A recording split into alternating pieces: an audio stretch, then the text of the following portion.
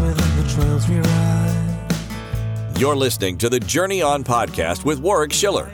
Warwick is a horseman, trainer, international clinician, and author who helps empower horse people from all over the world with the skills, knowledge, and mindsets needed to create trusting partnerships with their horses. Warwick offers a free 7-day trial to his comprehensive online video library that includes hundreds of full-length training videos and several home study courses at videos.warwickschiller.com. Just because you see what it shows. G'day everyone, welcome back to the Journey On podcast.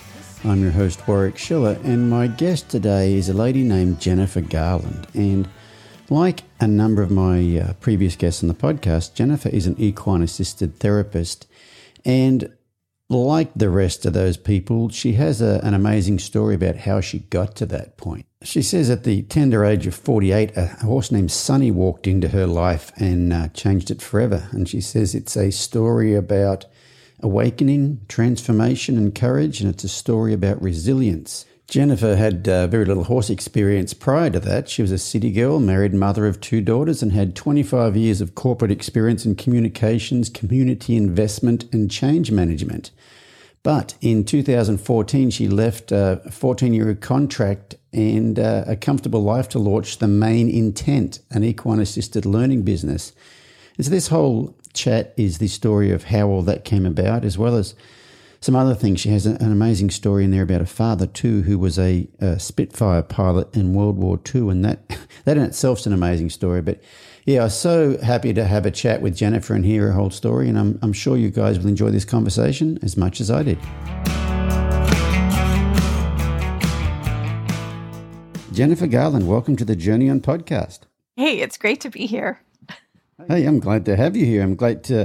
It's going to be good to have you here and unravel your story and how you got to be doing the amazing work that you're currently doing. So why don't you share with our listeners what exactly it is you currently do, and then we're going to backtrack and figure out how you got there. Sure. Okay. I am currently a registered psychotherapist. I have a private practice called The Main Intent, and we offer psychotherapy both virtually and in person, and then we also offer equine-assisted psychotherapy, and I do a lot of group work as well here at a beautiful farm just east of Peterborough, Ontario. Okay, so if you guys are not familiar with Canada, that's like 2/3 of the way across Canada, because all the provinces kind of run north and south like an oblong sort of thing. So you're like 2/3 of the way across there, aren't you? Yeah, I kind of tell people, most people know where Toronto is, which is, the capital of Ontario, or maybe it's not the capital of Ontario. But anyway, Toronto, we're 90 minutes from Toronto. Okay. So if you guys don't know what's in Toronto, that's where Niagara Falls is, isn't it? Niagara Falls is probably 2 hours on the other side of Toronto. Oh, really? Well, I know I was staying in Toronto and I went to Niagara Falls and I thought it was just like next door. Yeah, well, that's what most people do. I mean, it's definitely a tourist attraction for sure. Yeah. And I got to see it from the good side, from the Canadian side, not from the American side. Yeah, great. Well, I think a lot of people don't know there's 2 views of of the Niagara Falls, and the Canadians get the great view and the Americans don't get the good view at all. Yeah, I've only seen it from the Canadian side. Mm-hmm. Very cool. So did you grow up in Canada? I did. Yep. I was born in Toronto, and I am number 5 of 6 children. So yes, I grew up in Canada and mostly in Ontario. Well, in Ontario as well. Okay. What did your parents do? Just offhand? My dad had quite a story. So my dad was he wore different hats, but I would say he was an executive level individual. He was a veteran of the Second World War. And during his war experience was actually shot down and captured and managed to escape. After the war, he went on to university to get a degree in engineering and then went to Harvard to get an MBA. So he worked in government. He also worked in industry. And then his final sort of official role was as a college president. He's no longer with us now. He died some time ago, and my mom was a stay-at-home mom. That little speech you just gave about your dad, that was very quick, and I wanted to stop like now. Now, tell me more about that. Was he a pilot or a gunner or something? Yeah, he flew a Spitfire. Really? He was a Spitfire pilot? Yeah. Wow. So And young where was he shot guy down? from St. Catharines, Ontario, flew a Spitfire, and on one of his it was near the end of the war, actually. On one of his assignments, he was shot down by the Germans and had to use a parachute to get out of his plane. And when he landed, he was surrounded and ended up getting captured. And you said he escaped? And then he eventually escaped. Yes. It was during the time when the Allies were, I think they were in France. And it was near the end of the war. I don't have all the details in my brain, but it was near the end of the war. And, while they were marching, so they would basically, what they had them do is, the prisoners were moved on ammunition trucks. And so, if anything happened, they would be the targets of the Allies. And, and they did a lot of walking. He wasn't a big fan of walking after the war. And when he escaped, did he stay escaped? He did, actually. He managed to find his way back to friendly territory and then flew back home for a period of convalescence. But once you've been a prisoner of war, you actually can't go back into the war in case they capture you again. Well, that's another one of those rules like the one in Saving Private Ryan, that if two people from the same family get killed or something or other, any other ones in the war, they go and find them and take them home, or maybe it's three. But so you can't go back again after you've been a POW. Wow, that's interesting. I did not know that. I wonder if that's just a Canadian thing or if that's a pretty standard thing. I would not know. I don't know the details. Yeah. And so then he's done all that, and then he goes to, what did you say, he went to Harvard? He initially went to Queen's University for engineering, and then just before he went off to war, he met my mom, and they married when he came back. And then he went to university. He was part of a class called 48 and a half, and many of his classmates were also war veterans, and graduated with a degree in engineering. And then I think he worked for a few years and then went back to school to get his MBA at Harvard. Yes. Wow, and and we're going to get to more of your story later on, but it's interesting that you ended up working with veterans. Do you think there was a part of your dad's story in that, or that's just kind of how it worked out, that you work in equine assisted therapy, you're going to work with veterans? No, actually, I don't think there was. I would say it's funny because when I initially went into this work, I didn't want to work with men with PTSD, and that's actually what came to me initially. I think if I were to reflect on my own childhood, I personally believe my dad had untreated PTSD. And while he was very successful, he could also be a little volatile. Right. Yeah, I mean, but they didn't treat anybody for PTSD back then, did they? No. I mean, basically, I don't think it was well was understood. untreated. Yeah. Yeah. Yeah, I mean, I can't imagine going through any theatre of conflict like that and not having PTSD, let alone being shot down and captured, be a POW, have to march, forced marches, the whole thing, and then escape. Like, wow. Yeah, it's quite a story. And, the interesting thing, like many veterans, I didn't know his story until he was at an 80th birthday party. We presented him with, so when he came back from serving, there were telegrams back and forth between the war officials and his mom when he went missing, obviously. And then there were telegraphs saying that I think he was missing for 2 or 3 weeks. And then there were telegraphs when he had been found. And then there was, the news coverage of his return he was from St. Catharines, which is actually just outside of Niagara Falls. And so what I did for his 80th birthday was actually frame all that up for him. And that was the first time he really shared his story with his grandchildren. So it wasn't something he really talked about. And the only other time I really heard him talk about was when he was the president of Durham College. I was actually a student, and they had a Remembrance Day service, and I heard him speak as the president about his war service. So it was kind of the first time I'd heard him share his story. So it wasn't something that he openly talked about, and it was something that many people didn't openly talk about. Right, yeah, I've heard that. How did him sharing his story hit you? Was it, was it quite a lot to take in, or was it like, okay, that's what Dad did when he was younger? No, I think his story is quite a story. Hearing him talk about the loss of friends that went to war with him was very moving.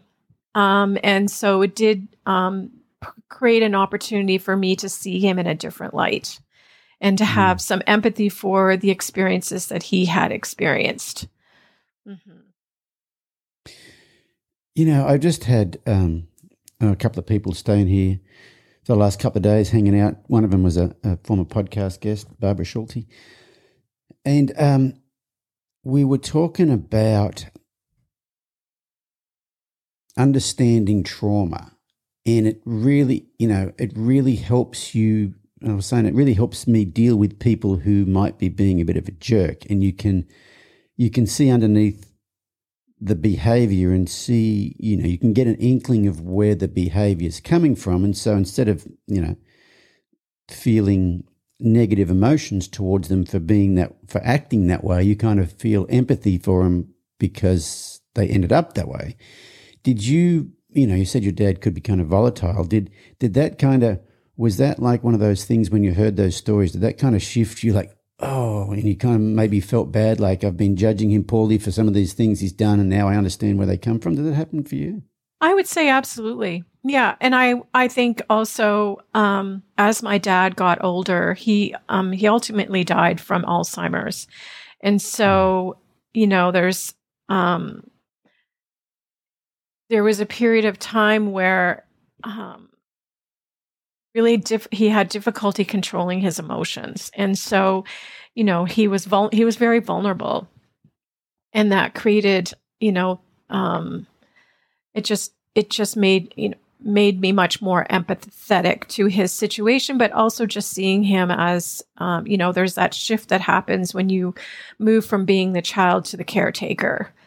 And that's a huge shift as well that occurs. And I was very, I can't say I was close to my dad as a youngster. But as I became an adult, obviously I became much more sensitive to his experiences and how those experiences might have shaped the way that he behaved.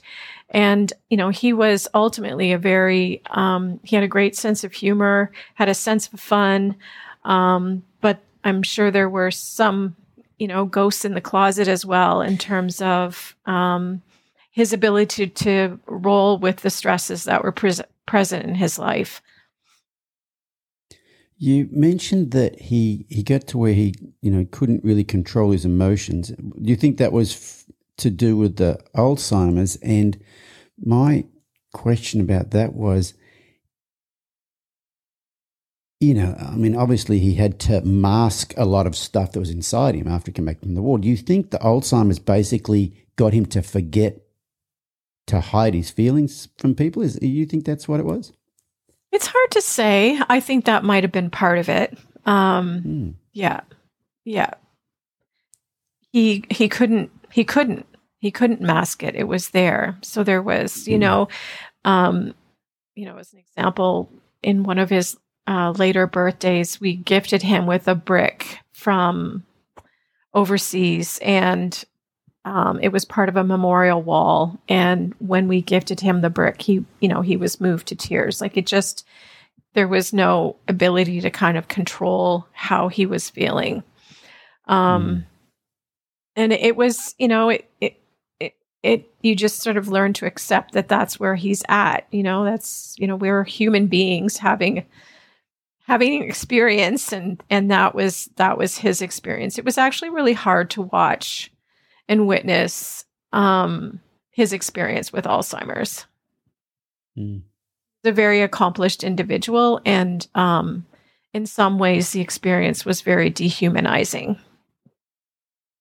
So it got pretty bad towards the end. It's such an interesting thing. Like, in that case, it's a negative, but Robin's mum, my wife's mum, passed away almost a year ago. Probably a week from now, a week and a few days from now will be the first anniversary. And she died after a short bout with pancreatic cancer, which, is pretty quick. But she had been struggling with, Alzheimer's dementia sort of thing for a number of years. And she wasn't, she wasn't really bad, but, you had a lot of the same conversations, and, 5 minutes after you answered a question, she asked the same question sort of thing. But it became a blessing when she got cancer, because I remember she went she went to the doctor for something to do with her cancer one day, and she came home, and as Robin was tucking her into bed, she looked at Robin and she said, "I've just been to the doctor. I think I must have a virus." She didn't know she had cancer, even, up to the very end. So it was kind of a blessing then. So sometimes it can be a curse, and sometimes it can be a blessing. Yeah. Your dad sounds like he must have been a pretty amazing human. He was pretty amazing. Yeah. He was also the father of 6 kids and lots of grandchildren. And the sort of person that they make a movie about or write a book about. Well, write a book it's kind of interesting, because when he passed, the Globe and Mail did do a story on his life. Oh, I bet that was interesting to read. So he was a big influence for me, definitely. I bet. So you, when you went to school, when you went to college, what were you going to be? What was your life path like after high school? Yeah, well, it's kind of interesting, because when I graduated from high school, I really had no clue what I wanted to do, and I would say that my self-esteem was pretty low. And at that point in time, that's when my dad was the president of Durham College, and he said, "Well, why don't you take the dental hygiene program? That's a good program."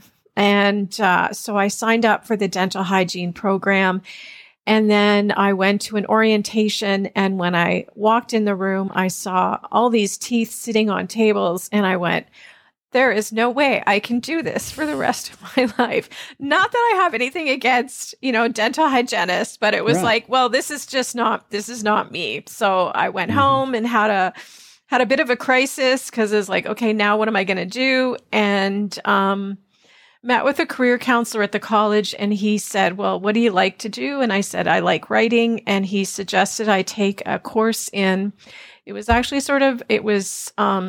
public relations. The first year was public relations, advertising, and journalism. And then the second year you picked, what your area of interest was. So I ended up taking a diploma program in public relations, and then did really well, surprised myself in terms of my academic performance. And because of that, went on to Trent University and took a degree in politics and business administration. So that was sort of my original sort of focus. You said you surprised yourself with your academic prowess. Were you were you not, like in high school, were you not academically inclined? And the reason I'm asking that is because I was, I've always had the whole, lack of self-esteem thing. And, you end up with all these stories you tell yourself about yourself. Yeah. And so that must have been good, like to have that feeling of, oh, I can actually do something. Because if you're always telling yourself what a piece of crap you are, and then you do something that you can kind of feel proud of, you get to like be a cheerleader for yourself for a bit. Yeah, and that's kind of what it was a pleasant surprise. In high school, I have a younger brother who's an accountant, and I have an older brother who's an engineer. And then I think I mentioned there's 6 in the family, and then one of my sisters, so there's 3 older sisters, and there's 17 years between the oldest and the youngest. So I was kind of at the tail end of a family of high achievers. And in high school, I took a lot of maths and sciences, and that's not my bench strength. My bench strength is arts and writing. And so, yes. Right brain and left brain? Pretty much. Yeah. And so, yeah, it was a nice feeling to know that I was quite capable of successful. Did you have, like growing up, did you have the, the kind of feeling of not being enough because you had all these high achieving brothers and sisters? Is that part of that? Absolutely. Yeah. Just this pressure to achieve. And there was, I think there was a perception that I was not likely to amount to what I've amounted to. Was that outside perception or was that yours? I think it was a combination of both. Yeah. Okay, so what did you do with this what was it? So I got a degree in poli-sci, political science, and business admin. So then I worked at a number of small advertising agencies initially after school. I ended up working for a public relations firm called Hill & Knowlton, and was there for a couple of years. My clients included Pepsi and Quaker Oats and all sorts of sort of high brands. So what do you do in a public relations firm? Like, what do you do for someone like Pepsi or Quaker Oats or whatever? What are they wanting you to provide for them? Oh, so at that time, Pepsi was into all sorts of, the Michael Jackson commercial and a number of high-profile sponsorships. So we would do all the PR around that in terms of media releases and getting media coverage. I did a lot of events, special events, black ties, all that type of fun stuff. And you did that for several years. What came after that?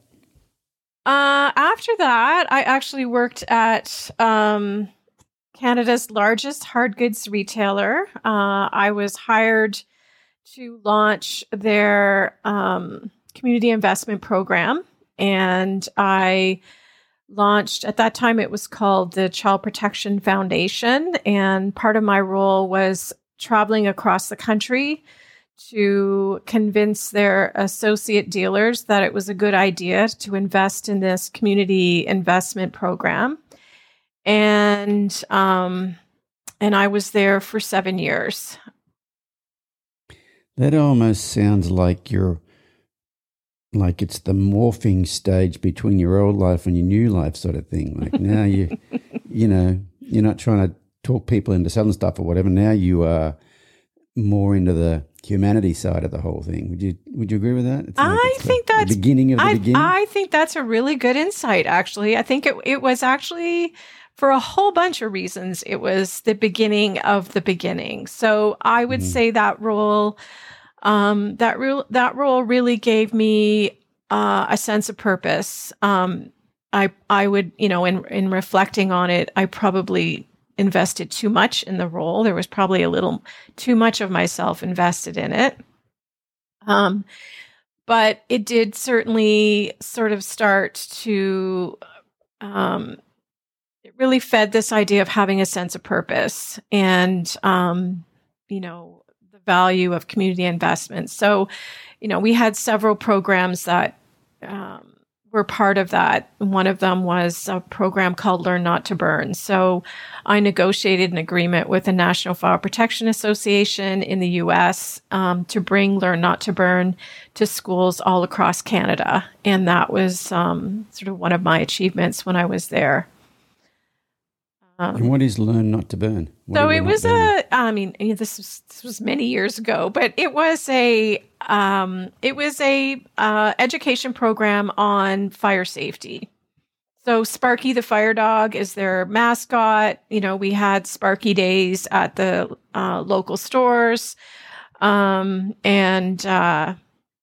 the curriculum itself was basically lesson plans that tied in fire safety and protection into the classroom. So you had Sparky the dog. You didn't have Smokey the bear? No, it was Sparky. Smokey the bear. I'm sure you've American? seen Sparky the dog. Sparky is American. He was an American mascot. He's still around. I see him occasionally. Oh, okay. Yeah. I've not ever heard of Sparky the dog. I've just heard of Smokey the bear. Yeah. So okay. Yeah, I suppose Smokey the bear was more forest services, like, only you can prevent forest fires sort of thing. Right. Yeah. No, this is more like stop, drop, and roll. Learn not to burn, those kinds of. Oh, okay. Sorry. So learn not to get burnt, basically. I was thinking learn not to burn as in learn not to set fire to things. Right. Yeah. More how to handle yourself in dangerous situations. Okay. Yeah. And you were there for 7 years? I was there for 7 years. When I left, I was the director of public relations. Okay. And what year was that you left? I think I was 33 when I left. By then I had two kids. I was married. And what year was that? Do you remember? What year was it? I don't remember. I'd have to do the math. The only reason I'm asking that is because I have in my notes here that 2011, I suppose it was much later, because it says in 2011 at age 48, you basically met a horse that changed your life. But I was thinking that comes next. But if you were 30-something or other, the horse is like almost a long time. I'm skipping ahead. Okay, so what happens after after there, though. Oh, we're going to get there. Don't worry. That's where I want to get to. I'm just trying to get some preamble leading up to it. So what did you do after that? Well, actually, I was restructured out of the organization. And it was a huge hit. Does that mean fired? Yeah, I got fired. Yeah. Okay. Yeah. And it was a huge hit to my ego. So I went from there to being a VP at an agency. That was a terrible fit. It was, the way I kind of frame it, or I look at it now, it was the beginning of a series of unfortunate events. And looking back, though, were they unfortunate events, or were they the fortunate events that led you on the path you're now on? Oh, they were the fortunate events. Totally. So absolutely. Make sure absolutely. But if you'd asked me at that time, I would have said there might have been a much easier path to get me here. Oh, yeah, most certainly. Yeah. But the reason I pointed that out is because there could be someone listening to this podcast right now who is going through a series of unfortunate events, and what they don't possibly know yet, that in 10 years' time, they're going to look back and go, wow, I'm so glad that happened. Have you ever heard of you're in the therapy world, you ever heard of a guy named Peter Crone? He calls himself the mind architect. He, he's I don't know if he's a therapist, but he helps people with. Anyway, there was a meme that I saw he put up the other day that I shared actually a minute ago before we started on here, and I want to tell you now. It says, if you're not getting your personal wants met, then take a step back and consider there just might be a higher intelligence taking care of outcomes that are objectively a far better for your evolution. Yeah. I'm going to read that one again. I would agree. If you're not getting your personal wants, then perhaps take a step back and consider there might just be a higher intelligence taking care of outcomes that objectively are far better for your evolution. That's the stuff right there, isn't it? Like, that completely can change your outlook on when things are not going the way you want them to go. Yeah. You've got to consider maybe they're not supposed to go the way I want them to go. Yeah. Because that's not for my evolution, Yeah, I would say that's very true. Now that I'm in a place where I can look back, but yeah, well, that's, but I mean, the reason I have really interesting people like you on the podcast is to share not only the highs, but the lows, and to help people understand that, a lot of times those lows are, you couldn't have got to where you got to wherever you are now if you hadn't had those. And I think it just sometimes helps people, shoulder the burdens that are upon them at the moment, because, if you can, it's whatever's happening to you is still happening to you. But if you can have a different perspective about what's happening to you, it totally changes really what's happening to you. I think that's very true. I mean, attitude is everything. I think at that time I was just so wrapped up in ego, it didn't really matter what. Well, let's talk about that, because you've gone from someone with no self-confidence to this whole ego thing. So tell me about that. Were you're being really successful at that job, and you kind of got to where, I'm rocking this and I know what I'm doing, sort of thing? Is that how that was going on? Yeah, I would say I was very successful.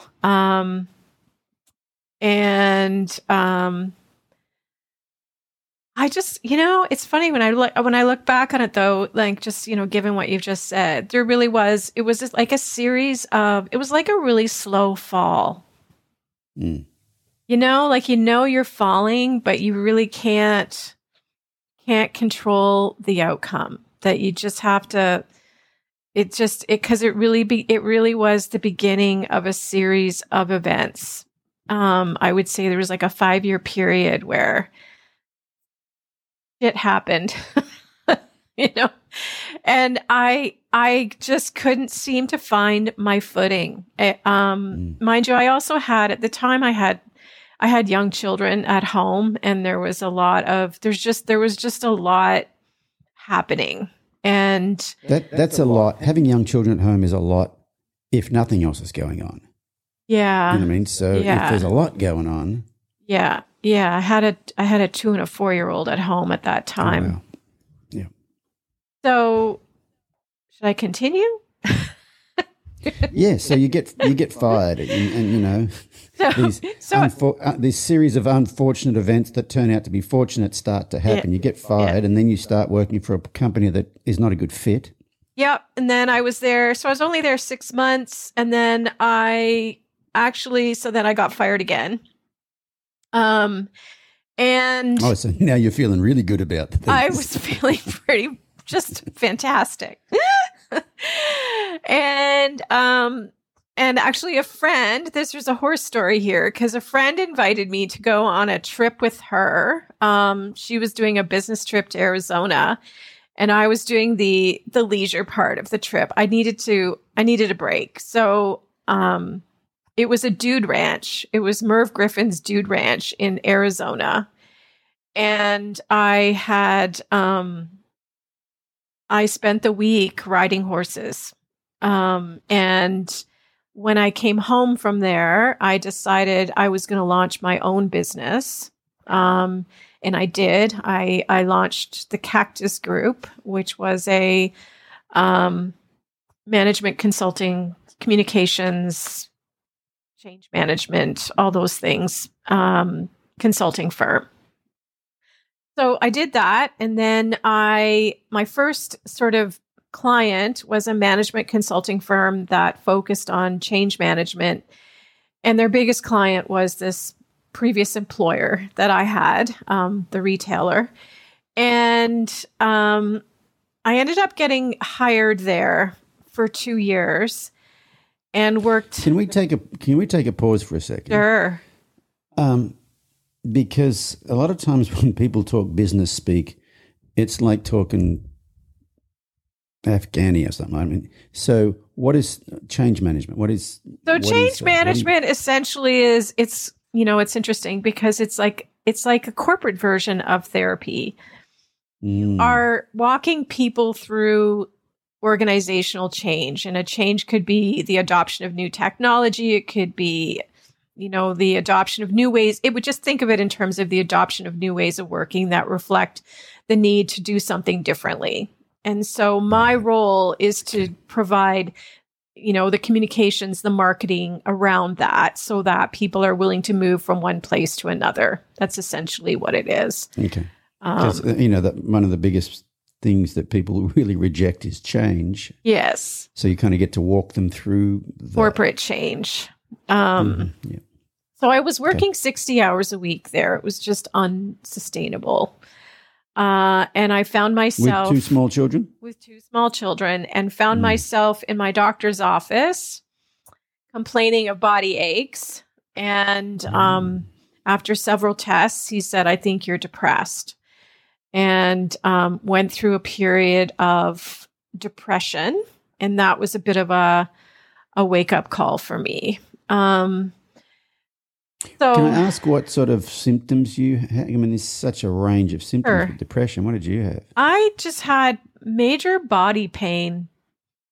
I hurt everywhere. And that's a symptom of depression. Yes, because I was suppressing my feelings. Yeah. So it's a psychosomatic thing is what it is. Totally. It's like fibromyalgia. Very much like that. Yeah.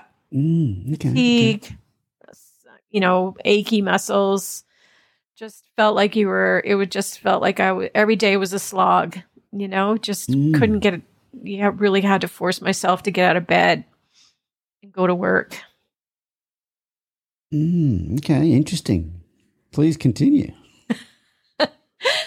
So the next thing that happened was the woman who was our nanny, who'd been with me for 8 years and had really been a significant support for us, died suddenly. She was diagnosed. She called in sick on a Monday and was sick the following Monday, or had died the following Monday of hepatitis. And that was just a huge, huge loss. And she was also she was instrumental in enabling me to go out and do the work that I did. And so that kind of threw me into a bit of a tailspin in terms of just, we went through a series of people looking after the kids, and concurrent with that, we had purchased a property outside of Toronto at that point in time. My husband, Chris, and I should mention him. And we had had possession of the property for 6 months. And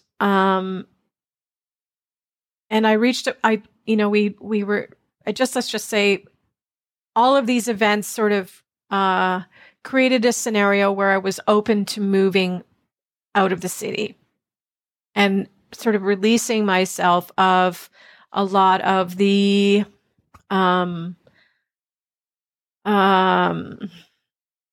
expectations, or I don't know, whatever you want to call them, attached to this idea of, always go, go, go. I needed to spend some time focused with my kids and just re-evaluating all of the things that I thought were important at that point in time. So we did that. And it's funny how the universe works, because we bought this house, which is not far from where we live now. We bought the house. We were there for 6 months. We made the decision that we were going to move out of this city. A job came up. My husband's an engineer. A job came up in a community near here. And I said, well, what the hell? Why don't you apply? See if you get it. and he got it. And then we listed our house and it sold in 2 weeks. And so by that Christmas, we had moved to Keene, Ontario, full time. And so we went from sort of a very busy neighborhood in Toronto to a community of 400 people. And I basically continued doing my consulting work, but this enabled me to do it in a way that was much more flexible and gave me the freedom to look after the kids. I could walk them to school, all of that sort of transpired. You were telecommuting before telecommuting was a thing? I was, yes, actually. I was totally telecommuting. And now it's like a no-brainer, but yeah, that was the arrangement that I had. I actually picked up a big client at that point in time. And originally I was hired to help them find someone to be their communications person. And then they asked me to come on full time. And part of the arrangement was that I could continue working remotely. And then I would go into Toronto when I needed to go in. So it was at that time, it was a 90-minute commute. Oh, wow. Okay. So that kind of brings you up to speed in terms of almost getting to the point where I got a horse. Prior to Okay, well, come on. Let's do it. Let's get to this point. Something happened in 2011 at age 48. What happened? At age 48, I had a beautiful Palomino named Sunny walk into my life. So, at that point, so my husband and I, by then our kids were kind of in the process of leaving the nest. And my husband and I actually, instead of downsizing, we upsized and we bought an 82-acre farm. And I said to him one day, I think I'd like to get a horse. And he said, I think that's a great idea. Or maybe he didn't say it quite so enthusiastically, but he said, I think that's a good idea. And so I went on Kijiji and I bought this horse. And what is Kijiji? Kijiji. You don't know what Kijiji is? Kijiji is it's like an online, you buy everything online on Kijiji, right? It's, you can buy cars, so horses. It's like Craigslist or something. It's like Craigslist. Yes, totally like that. So in America, that would be Craigslist. In Australia, you have a thing called Gumtree, and I'm not sure what you have in other parts of the world, but yeah, it's close where people list things for sale. Okay, so you bought this horse off Kijiji. Yeah, so so for me, the path went was this interest in horses. I ended up taking the Facilitated Equine Experiential Learning Certificate Program through Horse Spirit Connections north of Toronto. And that particular program really is about relationship with the horses, and there is a spiritual element to it. And I had two experiences in that it's a 6-month program, and I had two experiences as part of that were really profound, that were eye-opening. And when I initially I will say I went into the program with a certain degree of skepticism because I'm still, I would say at the beginning, I'm still in the beginning stages. Yeah. Can I ask you what drew you to the program? So there was a part of you that wasn't skeptical. What part of you drew you to it, and then what part was the skeptical part? I think the part was just there was an interest in working with horses in a different way. So, and that might have been the beginning of, the main intent. I didn't go into the program with the intent of launching the main intent, but my background, the corporate background includes leadership development and, executive coaching. The business that I was in has kind of evolved over time with my experience. And what I can say is, Sunny is very sensitive. And at that time I was commuting, back and forth to Toronto, and that's it's now 2 or 3 hour commute. And if I wasn't present, if I wasn't, centered, all of those things, then it would be reflected in my experience with him.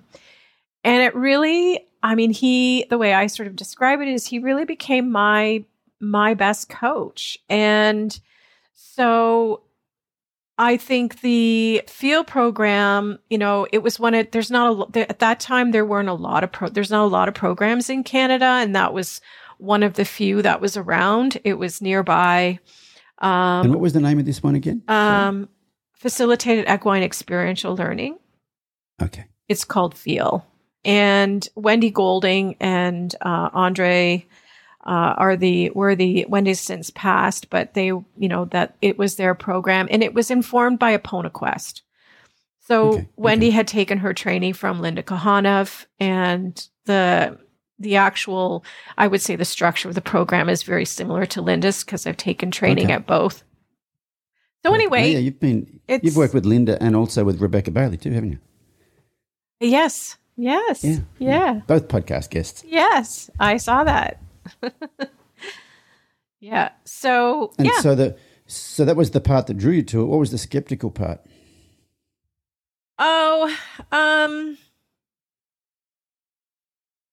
I guess there was a part of me that thought it was crazy to work with horses in this way. Was it, did you think it was a little bit too touchy-feely? You were looking more for something a little bit more practical? Yeah. That's not who I was. I was very professional and businesslike. That's not who you thought you were. Yes. It's funny how life does that to you. So, yeah, yes. Oh no, the experience totally opened me up. And I'll share an example of what one of the activities. You said there was two things. Said there was a couple of things. There were two for sure. The first one. So there is an activity where you are invited to. There's a wand. It's an activity around establishing boundaries, and you use the wand to establish the boundary with the horse. So that wasn't the activity though. But the wand was so when Wendy was explaining this activity to us, she, had talked about that some clients wouldn't want to touch the wand, and it was important to keep the wand because sometimes the horses would use the wand. Right. And I was like, nah, I don't believe that. That was my reaction. And I questioned it, and she's like, well, Wendy had her own journey. So we had this activity where I was working with a horse named Rosa, and we had to randomly pick an emotion, and we had to journal about it the night before and then go in and experience the emotion with the horse. And of course, the emotion that I picked was vulnerability, randomly. And so when it was my turn, and we had other facilitators that were taking the training with me, and it was my turn. And before we went in, the facilitator said, how do you feel? And I'm like, oh, I feel fine. Everything's good. Meanwhile, Rosa's taking a poop. And then Rosa kind of positions herself right in front of all of the, we're in a round pen, and she's standing as close to the rest of the people as she could be. And so I get into the round pen with her, and I'm standing next to her, and I said to the facilitator, I don't think I can do this. I said, I can't be vulnerable. I can't be vulnerable in front of all these people. And she said, well, don't tell me, tell Rosa.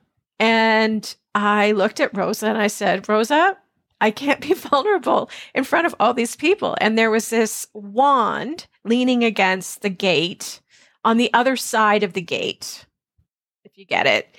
And outside the gate. And without sort of missing a beat, Rosa looks at me. She looks at all the people, the group that's sitting there, and she picks up the wand from the other side of the gate with her teeth and starts going like this to everyone. Swishing it back and forth. To everyone, which is like, get out. And someone said, and that's exactly what someone said. What do you think that's about? And someone else said, I think Rosa's telling us to get out so Jennifer can have her moment of vulnerability. Like, it was just, and then then of course I was vulnerable, because you can't, vulnerability is one of those things that just kind of sneaks up on you, right? And that was the first experience. So I was like, oh yeah, there's something to this. Yeah. And would you mind sharing the second one? The second one was a little different. They had this activity, and I will caveat this with saying I don't do this with my own clients. And we had option, but they had an activity where you were blindfolded and you were put bareback on a horse. And then the horse was just allowed to move at liberty. And as soon as I was blindfolded, I felt ill. I just felt really disoriented. And we did the activity. And when the activity was completed, I asked Wendy if I could give the horse a hug. And when I bent down to hug the horse, I started to sob.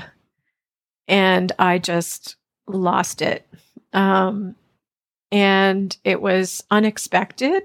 I think it was latent grief. And it was a healing moment, but it was really unexpected. And so it was sort of two experiences that were profound. Do you have a sense of what the grief was about, or was it just unprocessed grief in general? I think part of it was about I had lost my dad a few years prior, so it was definitely about that. Do you think you grieved him at the time when he passed? Yeah, definitely grieved him at the time, but probably repressed some of it. I'm the type of person that you push me down, I just get back up again and keep going. And that's kind of what I did. And I would also say probably there was a bit of, I think there's always been a bit of grief around, I don't feel it as much anymore, but at that point in time, part of my grief was not having the level of achievement that I thought was part of the original plan, if that makes sense. Just letting go of your own expectations of what success is. And like unfulfilled expectations. Kind of. Yeah, there was just a whole bunch of, there was a lot. And I don't know what it was. It was, and actually there's a part of me that it might be better that I don't think it. I just allow myself to feel it. Mm. And so this exercise, what did the horse do when you were riding the horse? Did it just walk around, stand still? It just kind of walked around. Okay. And how did you feel about being blindfolded on a horse? Because I'm thinking that the catalyst for maybe some of the grief moving through you might have been the giving up control, like oh yeah, the like having the trust to actually do it opens up a part of you a little bit. Maybe I found it very disorienting. And as I said, there was a part of me that I felt a bit nauseous. I don't know how to when you first said you felt ill, it. I wondered if you felt ill, like, oh my God, I'm about to get on a horse that's got nothing on it and I'm going to be blindfolded and bareback. And I wondered if it was that fear type ill, or you actually, it was like having an inner ear thing to where you're feeling a bit off kilter. Probably a combination of both. I mean, it was a lot of trust. It was, putting a lot of trust in the horse and lack of control and not knowing what was going to unfold and how it was going to unfold. And have you ever jumped out of a plane? No, but somebody else asked me that question recently. Because I have not. The moment you're going to jump out of a plane, you feel ill. I would imagine you would. So I was wondering if it was that kind of ill feeling, like, oh my God, I'm going to get on a horse and I'm going to be blindfolded and then the horse is out of control. Yeah. Probably a little bit of that. But it was also just very disorienting. It was more just like a nausea of just being dizzy. It just felt, I don't know how to explain it other than it just made me, it didn't feel natural.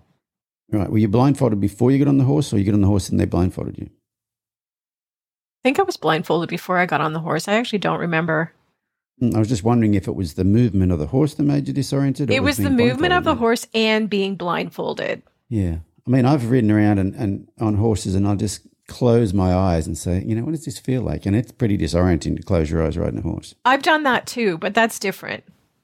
That's different. This had just, there was a certain, I don't know, there was just something, there was stuff attached to it. Wow. So I think there was a lot there. Yep. So this was your skeptical thing you went to, and after these two experiences, you kind of were probably a little less skeptical, were you? Yes, definitely. So I finished the program in, I guess, November that year. And a couple of things happened in January. So that was the year I turned 50. And 6 months prior to that, the place that I had a contract with, a 14-year contract with, there'd been a change of CEOs. And the new CEO was just a different personality. And I was organizing a big sales event for the company that was kind of like the launch event that happened in January. And I did the event. It was a big success, but I wasn't feeling the rah-rah.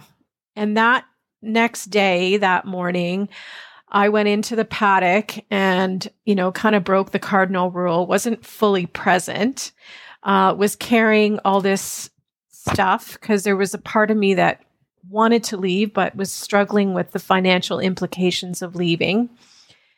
And I went to take a blanket off one of the horses that was kind of lower in the herd. And the lead mare came after me. And she kicked me, not once, but twice. She kicked me in the side of my thigh, which flipped me around and then gave me a nice kick in the ass. In fact, she's left me with a scar.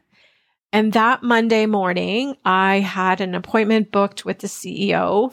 I left here at 6 and I was half an hour late. So that's how long my commute was. It took me 3.5 hours because of traffic.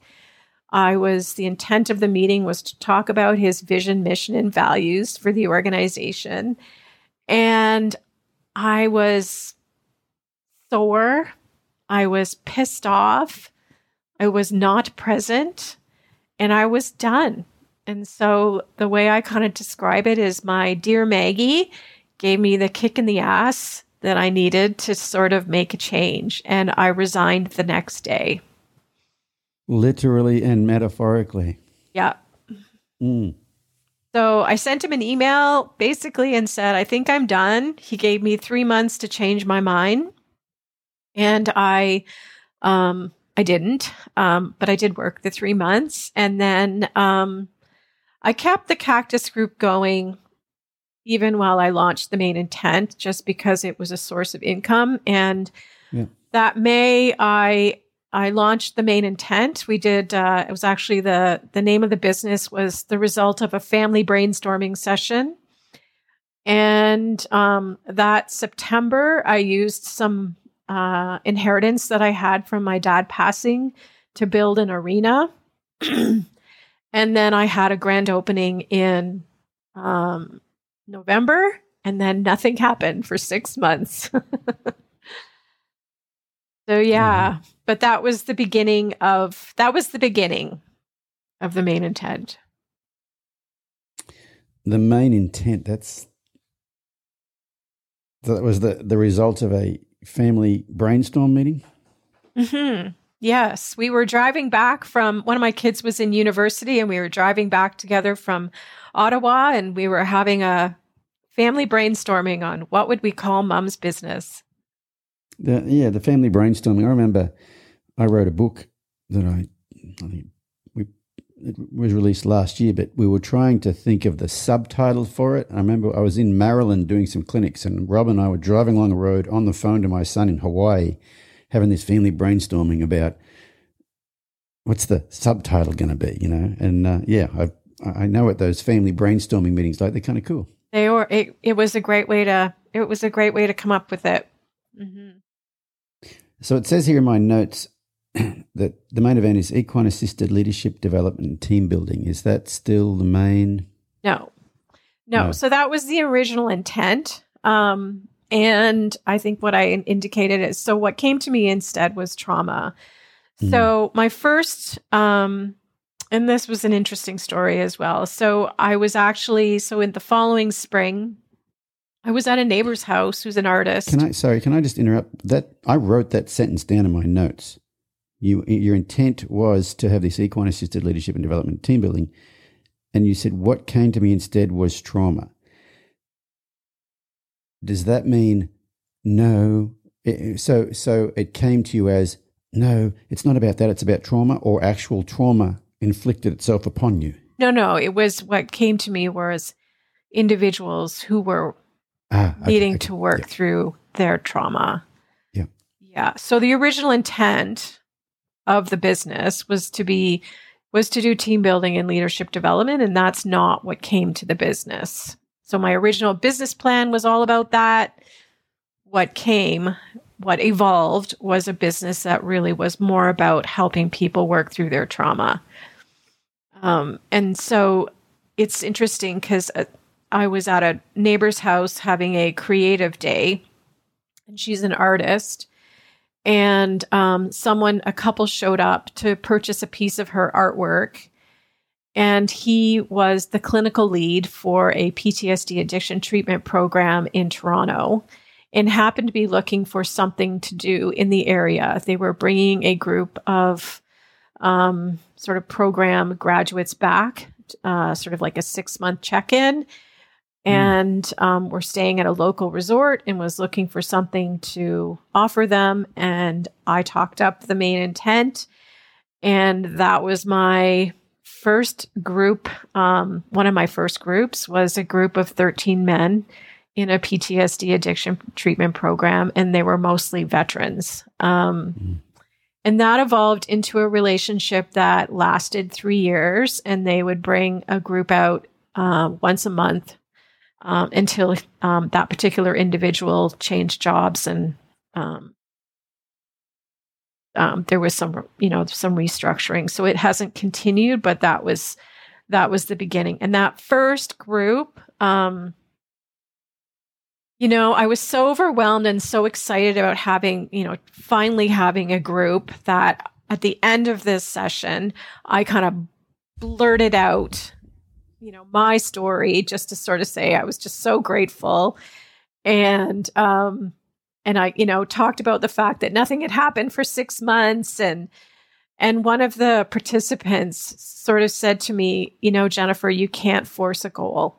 And I think that was like sort of some original wisdom that you just have to go with it. And then the other thing that happened was one of the participants that was here was doing art as part of his therapy. And 3 weeks later, I got a package in the mail, and it was actually a painting of my barn that he had done. So it was just that experience and the experience of working. Again, I didn't think I would be working with men, but I love working with men. In fact, the irony is that most of my career, I've worked with men. Like I've mostly been either one, the only woman in the room, or one of 1 or 2, 3 women in the room. But most of the organizations that I've worked with, they've been very male-oriented organizations. So that was kind of my first group of clients, and working with those clients really opened me up to this whole idea of working with trauma and what trauma was all about. So the first thing I did was I took a training in trauma counseling for frontline workers at the University of Toronto. And that was kind of like the beginning of the training part of it. In my notes here, it said, initially you worked mostly with veterans and first responders? Yeah, so that would have been the group. Those were the groups that were coming once a month. Then it said mostly men. Is there and you've since worked with a lot of women and different things too, with veterans and first responders who are mostly men, is there a common theme that runs through the whole thing? I don't know if I would limit the common theme to men. I think the common theme is around, a lot of individuals who've experienced trauma, experience hypervigilance. Right, so it's the mammalian nervous system's response to trauma, whether you're male or female. I think so. What I was kind of getting at there was with the men is I was wondering if you'd noticed that because society has cultured men to not necessarily show emotions, that it's working through the traumas a bit different because that's not their go-to. Absolutely. Yeah. And, it's interesting because I think, the horses are wonderful in terms of inviting us to be authentic. And what would happen over the course of the day is everyone would kind of show up, right? And then there would be moments. What you guys can't see right now is Jennifer's looking very stoic. Sorry.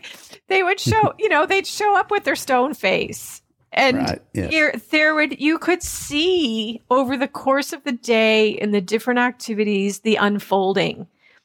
To me, that is the beauty of this work, is that you get to witness this magical, and at that time I still use the word magical because it can be magical, the unfolding that occurs because it's not expected.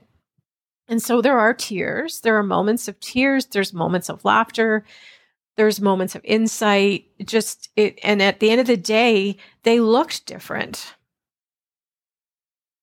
Oh, yeah, it was powerful work. Mm. And then you said that management changed, and so that didn't continue. What sorts of people did you start working with after that?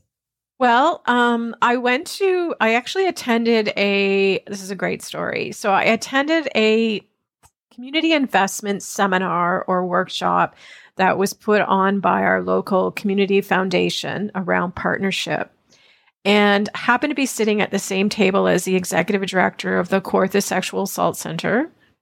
And after the workshop, she said, we should do something together. And I said, that's a great idea. And then we had to find a researcher. We found a researcher through our local university, Trent University, and we applied for funding through the Public Health Agency of Canada to do a equine assisted learning program for young women 13 to 18 who had experienced interpersonal violence, and it was called Building Internal Resilience Through Horses. So it ended up being a 5-year journey together.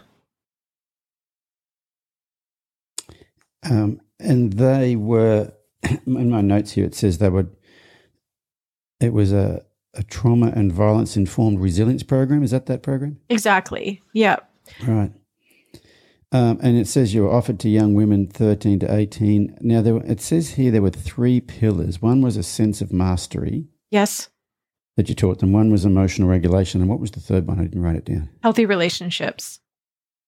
Okay. And can you maybe explain a little bit, unravel what that sense of mastery actually means? What So exactly sense of mastery is really about building confidence in yourself. And, it's that whole idea of you believe you can, you will. You had asked about a quote, for example, and that's really become my guiding quote. Well, where I heard it first was from one of the participants in the program. So that's really what a sense of mastery is about, is the concept of just believing that you can and having the confidence to follow through.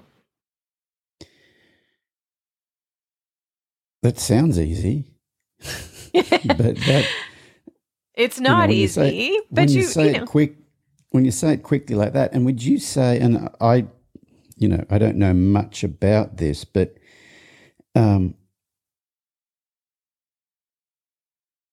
these are people who've been in violent households, violent relationships, that sort of thing. I imagine that self-mastery thing. Do you feel like if you can change that perception, that they start to choose different relationships? Make different decisions. Yeah. You feel absolutely. that's a part of that? Because, when I read that 3 pillars, I was thinking, well, which part of this would there's one thing, unraveling the trauma from things that happen, but where's the part that teaches them how to make better decisions to not get into those types of relationships in the first place? So that you think the self-mastery is a part of that? And I think it's important to clarify too, we didn't get into the details of their trauma. So that was not the focus of the program. The focus was more around building life skills. So you had a rough idea what sort of situation they'd come from, but it wasn't psychotherapy to where you're talking about. No, this was an equine assisted learning program. Oh, this is an equine assisted. Yeah. Sorry. Yeah. Okay. Yes. Okay. And what was the third one? There was sense of mastery, emotional regulation. What was the third one? Improve interpersonal and relational skills. So healthy relationships. Okay. Yeah. So including boundaries and. Yes. Boundaries were a big part. Reading situations, body language, cues, social cues. Horses the whole idea of connection. That. What's that? Horses are masters at teaching that because that's their primary method of communication. Absolutely. Yeah. And we had some pretty magical moments with those groups as well. For example, I had a participant who wouldn't speak in group. And the only time we heard her speak was when she was grooming her horse. And she wore this cap, not unlike the cap that you're wearing. She had this cap that she had pulled down over her head. And when we did meet the herd, the horse that she connected with, the first thing he did, his name is Prince Hari, was knock the cap off her head. It was just, classic. Just got her out and said, come out from under your shell. Pretty much. That's super cool. Yeah, it was, we had some really powerful sessions. And how is that for you? Like, how is that for you with that? Like for me, like giving clinics and stuff, quite a bit of the time people have quite a transformational experience at a clinic, not because I'm trying to do equine assisted therapy or anything, but in trying to resolve some sort of problem they may be currently encountering with their horse, sometimes they have to change a bit about themselves. They may have to be better with boundaries. They may have to be able to give up control. That's a big one. Like a lot of times the problems they're having with their horses is the fact they can't give up control. Once they do, the problem goes away. So the problem was not the horse, but it's,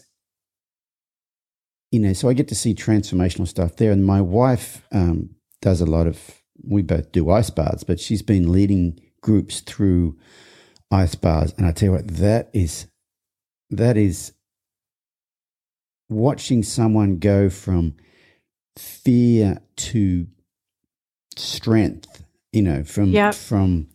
from almost abject terror. You can almost think about some people get in an ice bath, their face looks, the look of some people's faces when they get in an ice bath. Just imagine. In order to duplicate that, you would have to be doing something pretty inhumane to them. Like, yeah. You know what I mean? Yeah. And then you see their face, like when my wife coaches them through it and gets them following their breath. And after so we do the ice baths about 2 minutes, but after about 35, 40 seconds when all the chemicals kick in and you see them go from terror to like confidence and like, I can do hard things. As a matter of fact, I'm doing a hard thing.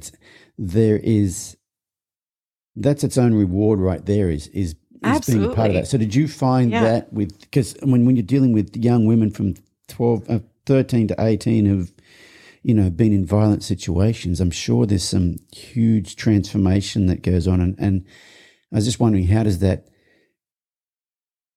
sit with you? Does it bring you up? Does it drag you down? Is it heavy for you? No, I love the work that I do. I love it. Yeah. I mean, so much of, I think it's funny, we started this conversation sort of talking about, when you have the ability to look back now and see the different experiences that you've had and how those experiences might support the work that you're doing presently. All of the experiences that I've had up until now really have helped me,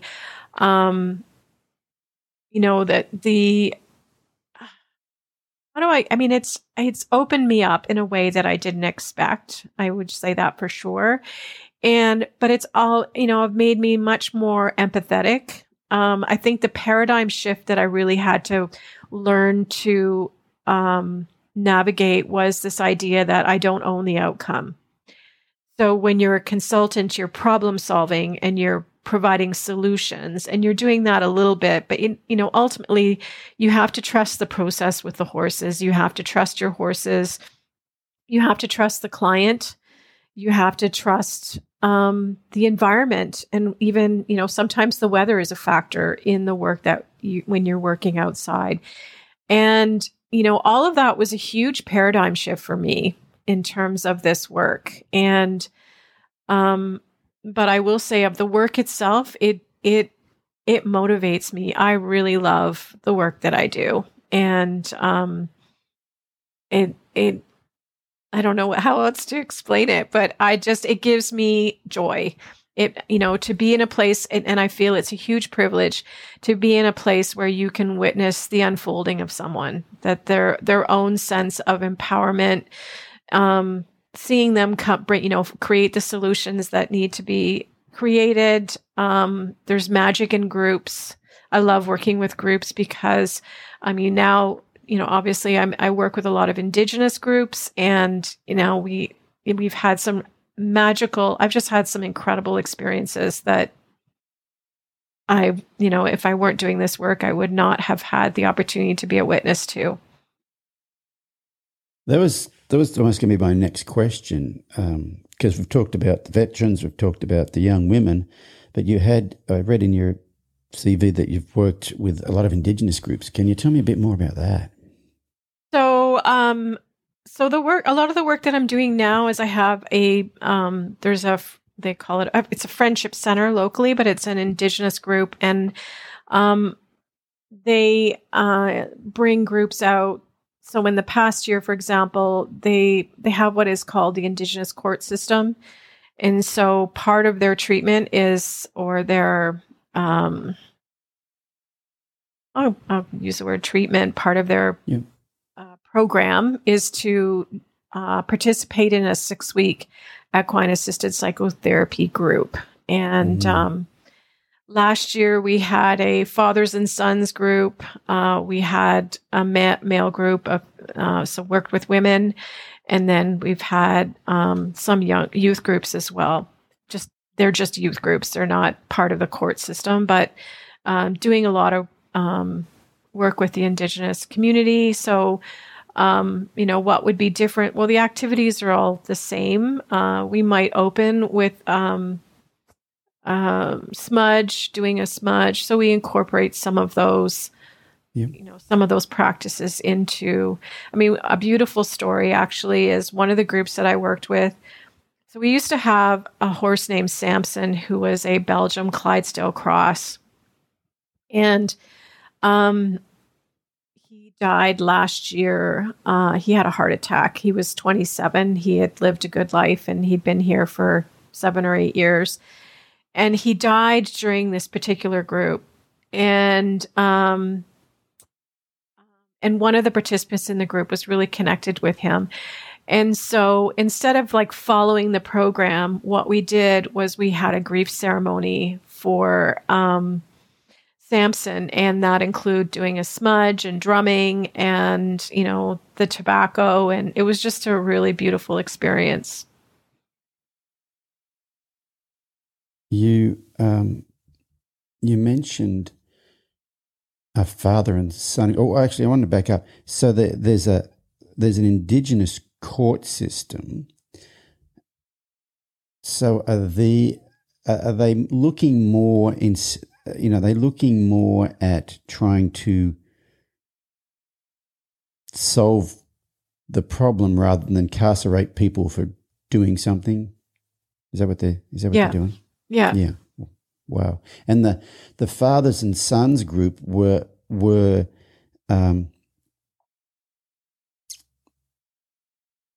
what am I trying to ask here? Was it like was it from like domestic violence situations where there was violence in the home, and that's why the father and the son there? Why would they have the father and the son there? I don't know all the details. What I did know was that, all of the boys that were here were involved in the court system. And I think all of the boys were in the court system. All of the dads, with the exception of one, were also involved in the court system. Okay. And these were all 17-year-old youth. That was a tricky group. Yeah, well, you're not just dealing with the one, you're dealing with the relationship between the two of them. But I bet it was probably pretty powerful too, was it? It was very. Mm-hmm. Yeah, we had our moments. Have you done a lot of those, or was the father-son one just a one-off? That was the first father-son group. I'm actually doing a mother-daughter group this spring. So we'll see how that. So that's been a 2-year relationship with the Friendship Center, and then I also host groups from the Canadian Mental Health Association, their justice program, which is somewhat similar. So again, programming with a focus on life skills and self-awareness and boundaries, all of those things. Sounds like how to get along with horses. Yeah. So is there anything, I know there's a lot. You have got, you've done a lot of study. So you've got a Master of Arts in Counselling Psychology. You've done trauma counselling. You've got, we mentioned it before, where you've worked with both Rebecca Bailey and Linda Kohanoff. Then you've done a natural life and ship trauma equine-assisted therapy thing. Yeah, that was the fundamentals course. Mm-hmm. I did that at Horse Sense of the Carolinas. That was pre-masters. Okay, so that was a couple years ago. Yeah, I think Tim and Bettina do a great job with that stuff. Yeah, all of these are, and then I've also worked with Equisoma. I did an introductory course. Was that with Sarah? Sarah, yeah. So she's been on the podcast too. Yes. You've been with all the podcast guests. Yeah. And then you've done a bit of Reiki stuff as well.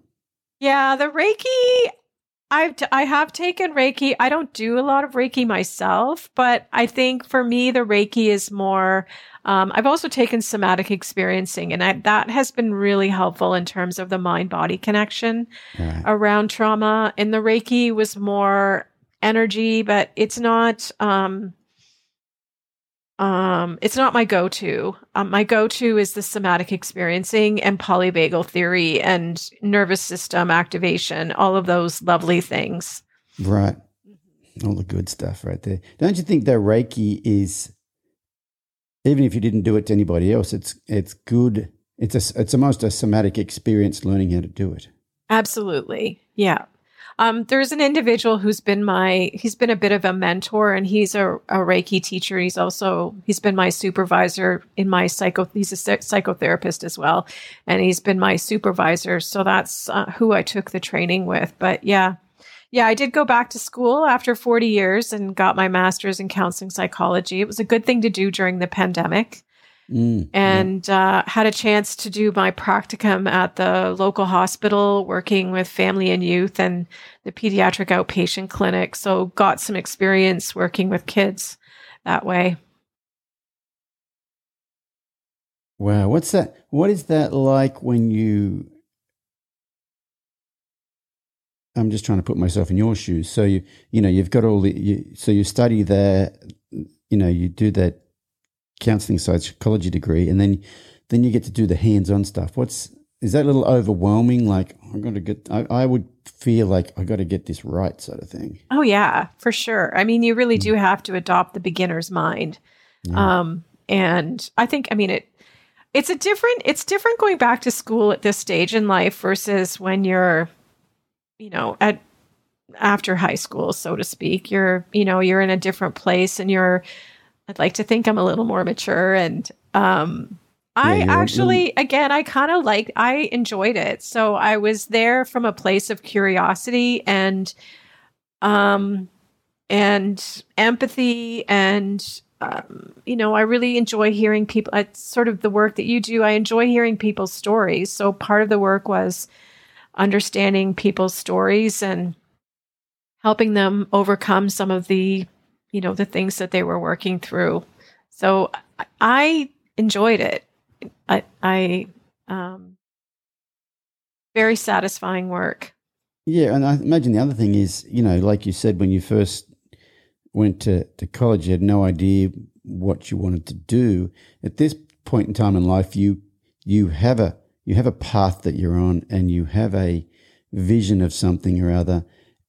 And so instead of like, you're not studying something that I wonder if I'll ever do anything with this. It's kind of like, this is what I want to do. I want to know more about it. So you come in with that enthusiasm and curiosity.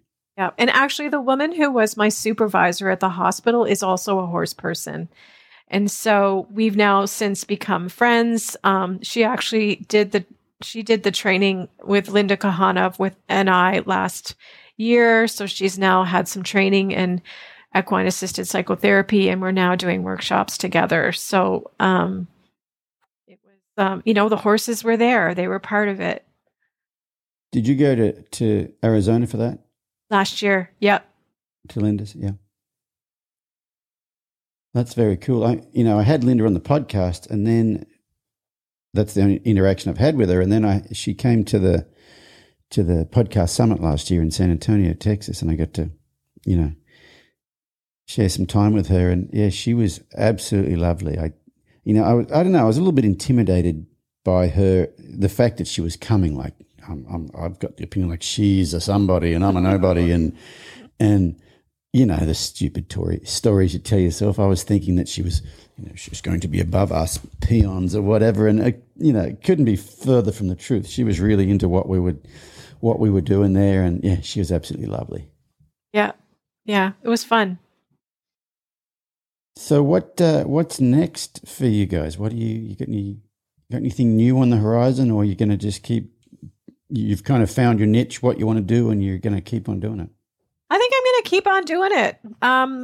I will say one of the things I'm mulling over right now is, I think I shared with you, we lost Sonny just before December. Christmas, and it was a big loss for me. And I'm mulling the idea of creating a Sunny Day fund that will fund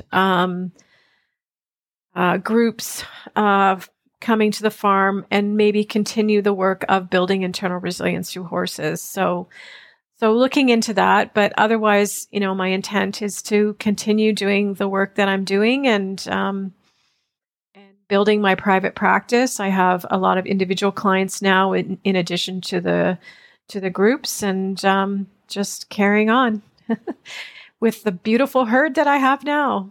Yeah. So unless I missed the email, but I don't think you chose any questions from the list of questions I sent out, did you?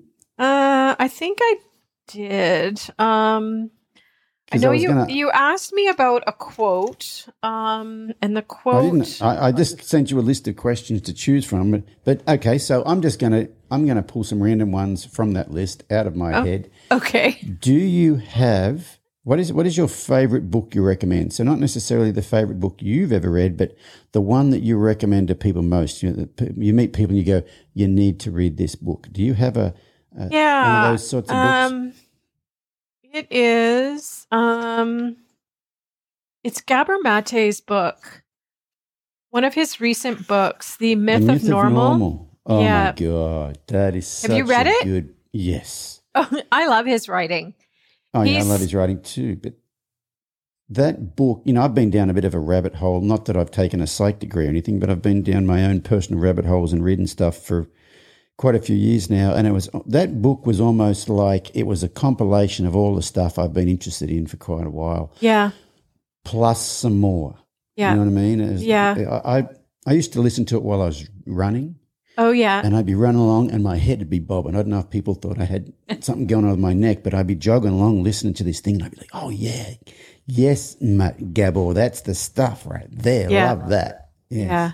Yeah. I really appreciate how he combines research and data with stories.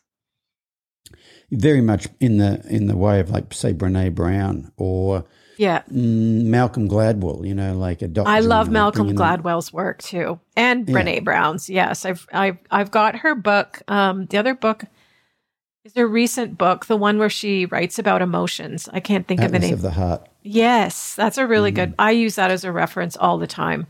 Have you ever watched the TV show she did of that?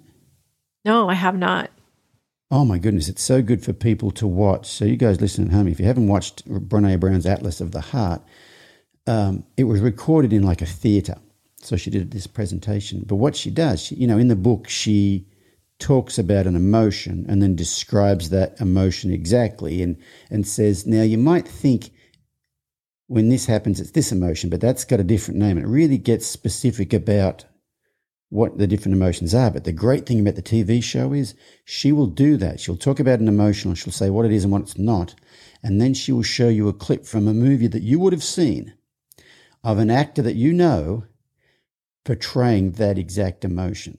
Oh, interesting. And it's really like, for me, it was really good. Like, oh, yes, I thought that emotion was maybe a broader band of stuff, but she's like very specific about it. But then she will show you a clip from a movie, like I said, a movie that you've seen, and you're like, oh yeah, I remember when he said that. I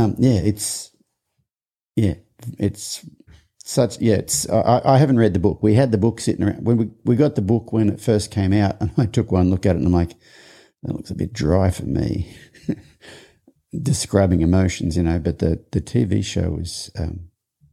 Well worth watching. Yeah, I use it with clients when we're exploring different emotions. I bet that's good.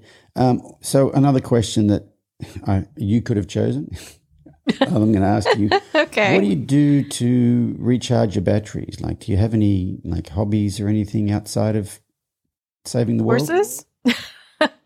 Honestly, I love to walk. For me, recharging my batteries, I'm a gardener, love getting my hands dirty. I have about an acre of perennials that I look after in the summertime, but I really just enjoy the animals on the farm. We've got some goats, and I just like to go out. I know I started off talking about riding horses, but I really enjoy just going out and being with the horses. And we've got chickens, and I'm an outdoors person, so I really enjoy connecting in nature and just being with the herd. You said you like gardening and stuff. I read something a while ago that said there are, I don't know what they are, microbes or something. There's stuff in the soil that is actually good for depression. Like you're supposed to get your hands dirty. You're supposed to get your hands in soil. There's some sort of symbiotic relationship there between us and soil that's good for our mental health. Absolutely. I think anything out in nature is good for our mental health. Oh, yeah, most certainly. But this is an actual, it's some sort of something that you absorb through your skin that, it's like nature's SSRI sort of thing. Yep. Which is pretty cool. Do you have, what other questions would have been really good for you? I have the questions here if you need them. Do you see something that jumps out at you? One of them would be, tell us about a failure and how it's helped you. And we had that conversation. Yeah, we kind of did. Yeah. Yep. Yep. What about a quote? Do you have a quote? I think a quote one of the or quotes, a message. I think one of the messages for sure, believe you can and you will. I don't know who to attribute that to. And then the other quote, or one of the quotes that guides my work is courage. It's a partial quote. Courage is the most important of all virtues. It's Maya Angelou. I don't know if you're familiar with her work, but she's another fabulous writer, and I love her poetry. Isn't there a longer version of that, and that courage is the most important of the virtues because without that one, you cannot develop the others or something? Yes, like that's that, exactly the quote. Yep. Yeah. Yep. Mm. I firmly believe that without courage, it's really hard to accomplish anything. You really need courage to exist in this world. Yeah. Maya Angelou quotes pop up from time to time on my Facebook because on my computer, do you know what a newsfeed blocker is? Yeah. Yeah, so I have a newsfeed blocker on the computer. So I can get on Facebook and I can post stuff or whatever. And if I wanted to look someone up or a group up or whatever, I could get on that. But there is no newsfeed. Right. All you get on the screen is a quote. A lot of the times I wouldn't say a lot of times, but Maya Angelou pops up there quite a bit. Yeah, I love her work. Yeah, it's pretty amazing. Well, it has been an absolute pleasure having you on the podcast. It's been such fun chatting with you and hearing you, not only the story of you, but the story of your dad. That's an amazing story as well. Well, it's really been an honor, and I'm really grateful for the opportunity to have a chance to meet you and talk about my story. So thank you. Oh, you're welcome. I love what you're doing out there in the world. You guys, people like you are really making the world a better place. Thank you. So are you. So thank you. How can people find out more about you? Tell us about your website, social media, all that sort of thing.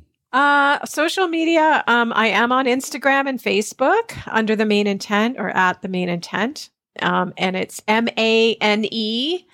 Like INTENT, not Maine. And my website is www.themainintent.ca. .ca. Don't forget the CA. She's in Canada and it's not a .com, it's a .ca. .ca, yes. Perfect. Well, thanks again for joining me. It's been an absolute pleasure chatting with you. And for you guys at home, thanks so much for joining us, and we'll catch you again on the next episode of the Journey On Podcast. Thanks for being a part of the Journey On Podcast with Warwick Schiller. Warwick has over 850 full-length training videos on his online video library at videos.warwickschiller.com. Be sure to follow Warwick on YouTube, Facebook, and Instagram to see his latest training advice and insights.